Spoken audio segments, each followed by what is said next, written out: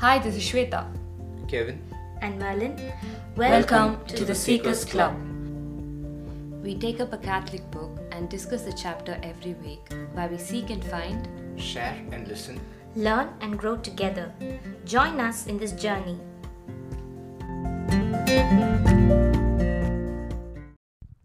Hello guys, Hi Shweta. Hi. welcome to our episode number 3. So today we are moving to chapter number 2, Beyond the Sexual Urge. Woohoo. Excited. Excited? Okay guys, Beyond the Sexual Urge.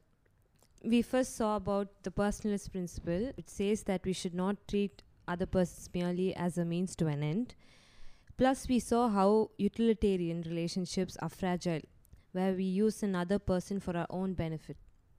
Now, we are moving to something called the sophisticated utilitarianism, where there is nothing wrong with two people using each other as long as they consent and derive some advantage from the relationship. So, have any thoughts about it? Yeah, I think it's very prevalent now, where people use each other and they're okay with it. Yeah, they also call it love. They justify the whole Yeah. thing, and it's actually become a revolution. They do it like a revolution. Like, Yes. what's wrong with this? This is also love. Yeah. If two people consent, what's the problem with this? Yeah.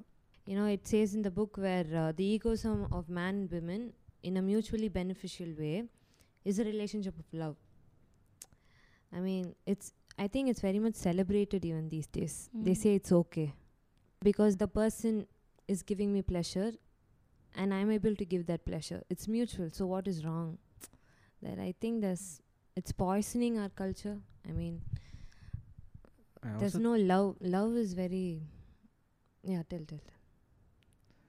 I also think that the meaning of love has become very superficial. Yeah. We often confuse love with pleasure, with being happy, what I need out of that relationship, what I want about my happiness, my pleasure. About how it makes It's become me very feel. self-centered and it's lost its meaning.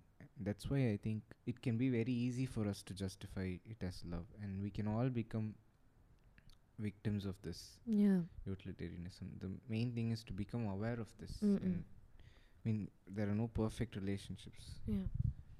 Yeah. So here, Pope John Paul II, he points out one serious problem about this relationship. I'll just quote this from the book. The moment they cease to match and to be of advantage to each other, nothing at all is left of the harmony. Love will be no more in either of the persons or between them. Why do you think so? When both of them get only, they're in the relationship only for pleasure, or not even sexual pleasure. There are also other things like emotional dependency. They're just there to feel safe and to feel loved. Once they lose that, Yeah. the relationship ends. So you think there's commitment in a relationship like this? I think they're committed each other for the use For the use they again. get out of that. Yeah. It's no real commitment. Yeah. And that's a commitment that's built on a very fragile foundation. So do you think they can have like a long-lasting relationship, Yeah, that's a what. marriage? So something forever. that's built on such fragile foundations can break anytime. You can't be sure that Yeah. about its stability. Yeah. Like he says, you never know when people will get bored of each other. They can easily get lost and suddenly it'll become empty.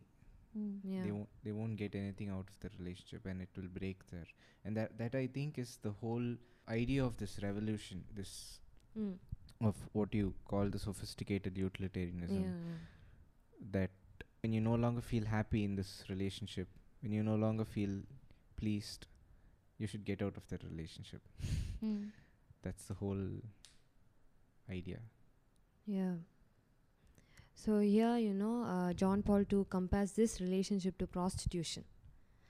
So he says in prostitution, the man desires pleasure while the woman desires the money. So how do you think this comparison is happening? between a prostitute and a businessman, it's very much like a transaction. They're only there for what they want. There's nothing more to that. There's no relationship. There's nothing there. Yeah. And it might sound harsh, but then I think he's comparing it to prostitution only on a very basic level. Yes. Yeah. Even in the book, it says that this may seem like an extreme example. Yeah. It says, but this question comes: how many male-female relationships today are not much better than this?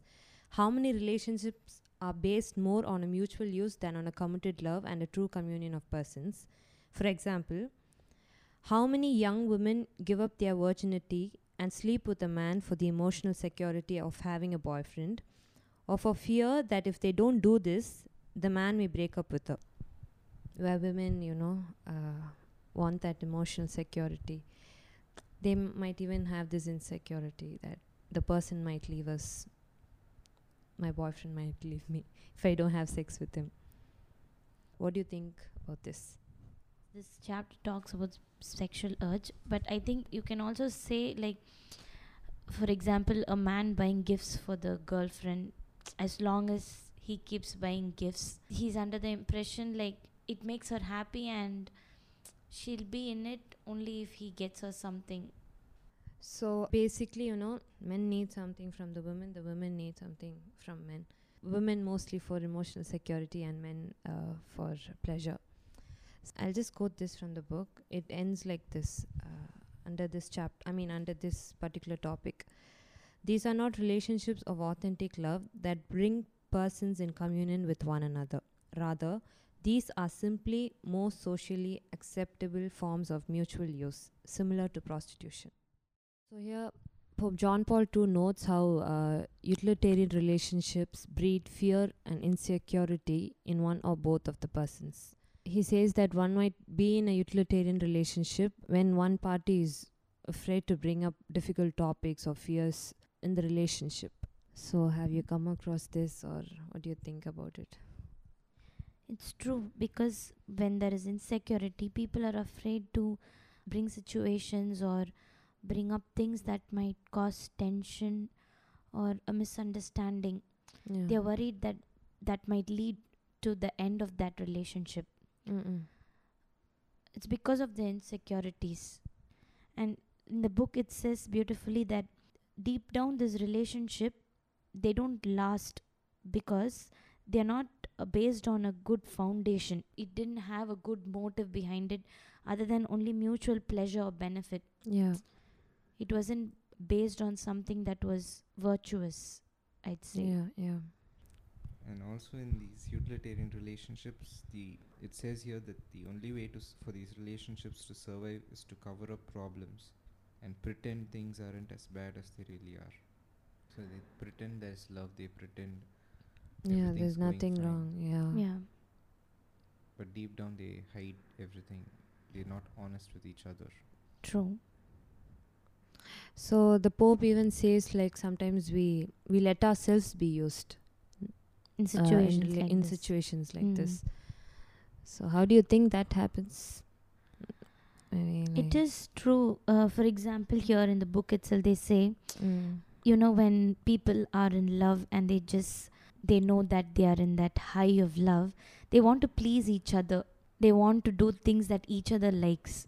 For example, initially, some people would just want to flatter the woman and they'd get flowers or things she likes, buy her gifts Yeah. and all that, take her out to dinner. Yeah. At that point, he is actually trying to please her, and that woman might take it for granted and use him for just the money. On the other hand, women would let man use her at one point in a relationship for just for physical pleasure, like you said earlier in the session today, like how it makes a woman feel secure, to have emotional security while giving herself physically to him. So both man and women let Yes, themselves true. be used. I think because of this, Pope John Paul feels that sexuality is one of the main reasons where we can fall into using each other. Here he says that as John Paul II says, and I quote, "If I treat someone else as a means and a tool in relation to myself, I cannot help regarding myself in the same light." We have here something like the opposite of the commandment to love, which is to love your neighbor as yourself. In mutual gratification of pleasure in giving ourselves to be used by the other person, we lose our dignity. We sacrifice our dignity in pursuit of gratification. So yeah, again, it's not love. Yeah, it's not love. And And we're not helping he says ourselves. that we Yeah. start looking at ourselves as a tool, as Tool, an object, yeah. just like we look at the other person as an object. That True. will go to any extent, to keep that person with us, even if it's to lower our dignity. It's opposite of love. So he moves into this concept called the sexual urge. He moves into this topic. So what do you think sexual urge is? I think sexual urge means attraction. When a man looks at a woman, he feels attracted that moment, maybe about her body or her femininity. And a woman also gets attracted to a man's masculinity, his body. I think sexual urge is about how you get attracted towards the characteristics of an opposite sex. Yeah, even like physically and psychologically. Psychologically, yeah. It could be her body or femininity or different attributes for male and female. Yeah. So here the Pope says the sexual urge is not bad in itself. Since it is meant to orient us toward another person, the sexual urge can provide a framework for authentic love to develop. And even says that, it is not equated to love. Yeah, true. Like he's saying, like it provides a starting point for an authentic love. Yeah. But it's not love itself. Yeah, true. So Like- what do you think we need for that? For love to actually develop? Even though sexual urge is like the starting point. And like you said, sexual urge is not a bad thing. It is, like he says, the starting point that can lead us into two paths. There are two paths before us, and it is up to us, because as human persons we have free will and intellect to choose our paths, and we have two paths before us. One is the path where there's lust, Yeah, act on it. and there's only selfish desire, and the other path is full of love. We go beyond ourselves, beyond our desires. We get to know the person. We get to know them as a human person, more than just these physical attributes. Yeah. Here the Pope says that, we must have that responsibility, for the other person. Great sense of responsibility. I think that's beautiful. Yes. Though sexual urge can provide the raw material, what takes us further should be that responsibility for the other person. To get to know about that person, to understand that person, to take care of that person. So here the Pope compares our sexual urge in comparison with the sexual instincts found in animals. So I'll just quote this. He explains that in animals, the sexual instinct is a reflex mode of action, which is not dependent on conscious thought.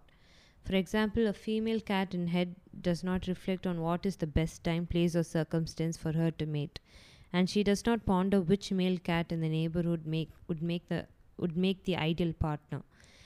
Cats simply act reflexively according to their instincts. So, how do you think humans are different from this? Yeah, like Kevin said, there are choices that a person can make when he has that sexual urge, whether to act on it just for the sake of the physical attraction, or use their will and intellect. use their will and intellect and actually use it as a base for a authentic love. Like, we are very different from animals. Like, we have the sixth sense to decide what is, like, seeking the good of the other. Isn't that what we have been seeing so far? What decision will lead me to look at the good of the other? Yeah, like Merlin says, human beings can always choose to pursue a higher good more than his or her own desires. Like, even if I'm very hungry and I have food in front of me, and there's this another stranger, I can always be generous and give that food to the stranger. Yeah. Human beings are capable of that kind of love. Yes. Yes. Go beyond their own desire. Yes. Yes. We just would not do our Yeah. like whatever, like we cannot do that. We cannot do whatever we want, basically. While I was reading this with our group, I liked this part where it said a man, for example, may experience a sexual attraction to a woman, but that attraction can be subordinate to his intellect and will. And like how they are saying, of course, a woman's body and all her femininity, a man could get aroused by it, but to act on it is in his intellect and will. He can decide whether he can yield into his temptations or say no to it. So he might not be in control of that attraction that's happening to him, but he can take responsibility for how he wants to act according to his attraction.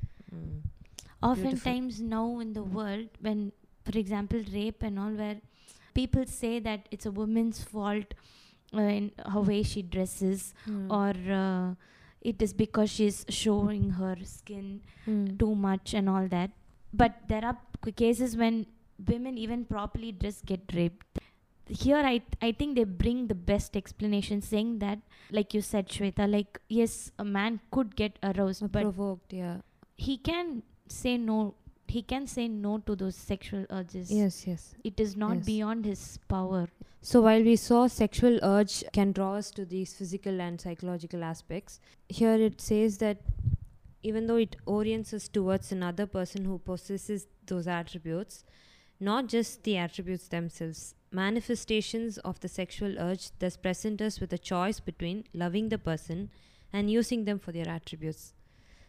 So what do you think about this? Yeah, like I think the book says it better. Like, for example, a guy likes a girl for her, let's say, her hair or her body type. Instead of looking at her just for those attributes of her body type or her complexion, for example, and he's drawn to those attributes only, then that relationship could be reduced to a mere level of using the other person for that. Like how in the book it says those attributes should be drawn towards that person and not only to those attributes. So when he is able to look at the other person more than those attributes, I think that could be a base for him to love her truly. So we were discussing in our sessions, like there are chances for these attributes to just go away someday. It's not going to be there forever. It's not permanent. True. I might look young now, but in 10 more years I might not look the same way. So that person who's committed to me should be able to love me as the person that I am today. Yeah. In fact, that love must increase, because anything can happen to us tomorrow. Yeah, true. Our situations can change, but what keeps us together should be more than these attributes, more than our features, our physical, sexual attributes. So here he says that if it remains, if this interaction between a man and a woman remains at the same level, at the level of these initial reactions produced by the sexual urge, the relationship is not able to grow into a true communion of persons. True, because it's very easy for us to, stop and just objectify the other person and stop with the appearances and just keep feeding our own desires. We can stop there, but that would blind us from seeing the person for who they really are, and that can stop us from loving them completely. Yeah, true. In here it says for authentic love, our attention should go towards that person fully, wholly, as they are. Yeah. I mean, I think it takes time. We must communicate with that person, take some time with that person to get to know about that person. As it says here in the book, it can help us in performing truly selfless acts of kindness that are not dependent on the pleasure we receive from the relationship. Yeah. There's always something new, we can discover about the person. Yeah. So I like how here he says no. So when you're in the place of getting attracted to a person, you should ask yourself a crucial question. Like, what will we do when we experience the stirring of sexual attraction to a particular person of the opposite sex? What will a man choose to do when he notices the physical beauty of a woman? I think it's a question we have to answer for ourselves and decide. Yeah. And like we discussed, I'd like to make this point. Yeah. Like we discussed in the previous chapter, you and Banu spoke about the consumerist Yeah. lifestyle that we're living in right now. So we're always rushing for things for pleasure. Yeah. We're always looking for instant pleasure, and we've grown very impatient also, I think. Yeah. So it's very easy for a man to look at a woman and just rush into things. For a good relationship to sustain, we need patience. Yeah. Yeah. A lot of patience we need. And self-control. And self-control. And true. So finally, I just want to quote this from a book. For this very reason, manifestations of the sexual urge in man must be evaluated on the plane of love, and any act which originates from it forms a link in the chain of responsibility for love. So yeah, guys, we're coming towards the end. Yeah, so we learned about where sexual urge can take us, Yeah. the two paths and all that, and what true love is, how we differentiate true love and using another person for our desire. And how we can... And I got this question while we were reading it, how to practically apply it in my life, since this is a very new thing. And I'm sure everyone has got that question.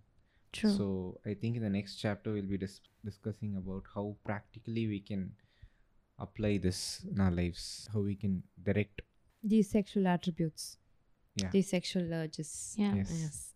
So yeah, we're looking forward to know about it because we need practical solutions right now. Yes, true. Okay, guys. Okay, guys, thank you. See you all next week with a new episode. Bye. Bye, guys. God bless. Bye. Bye. Good night. Good night. Good night. Good night.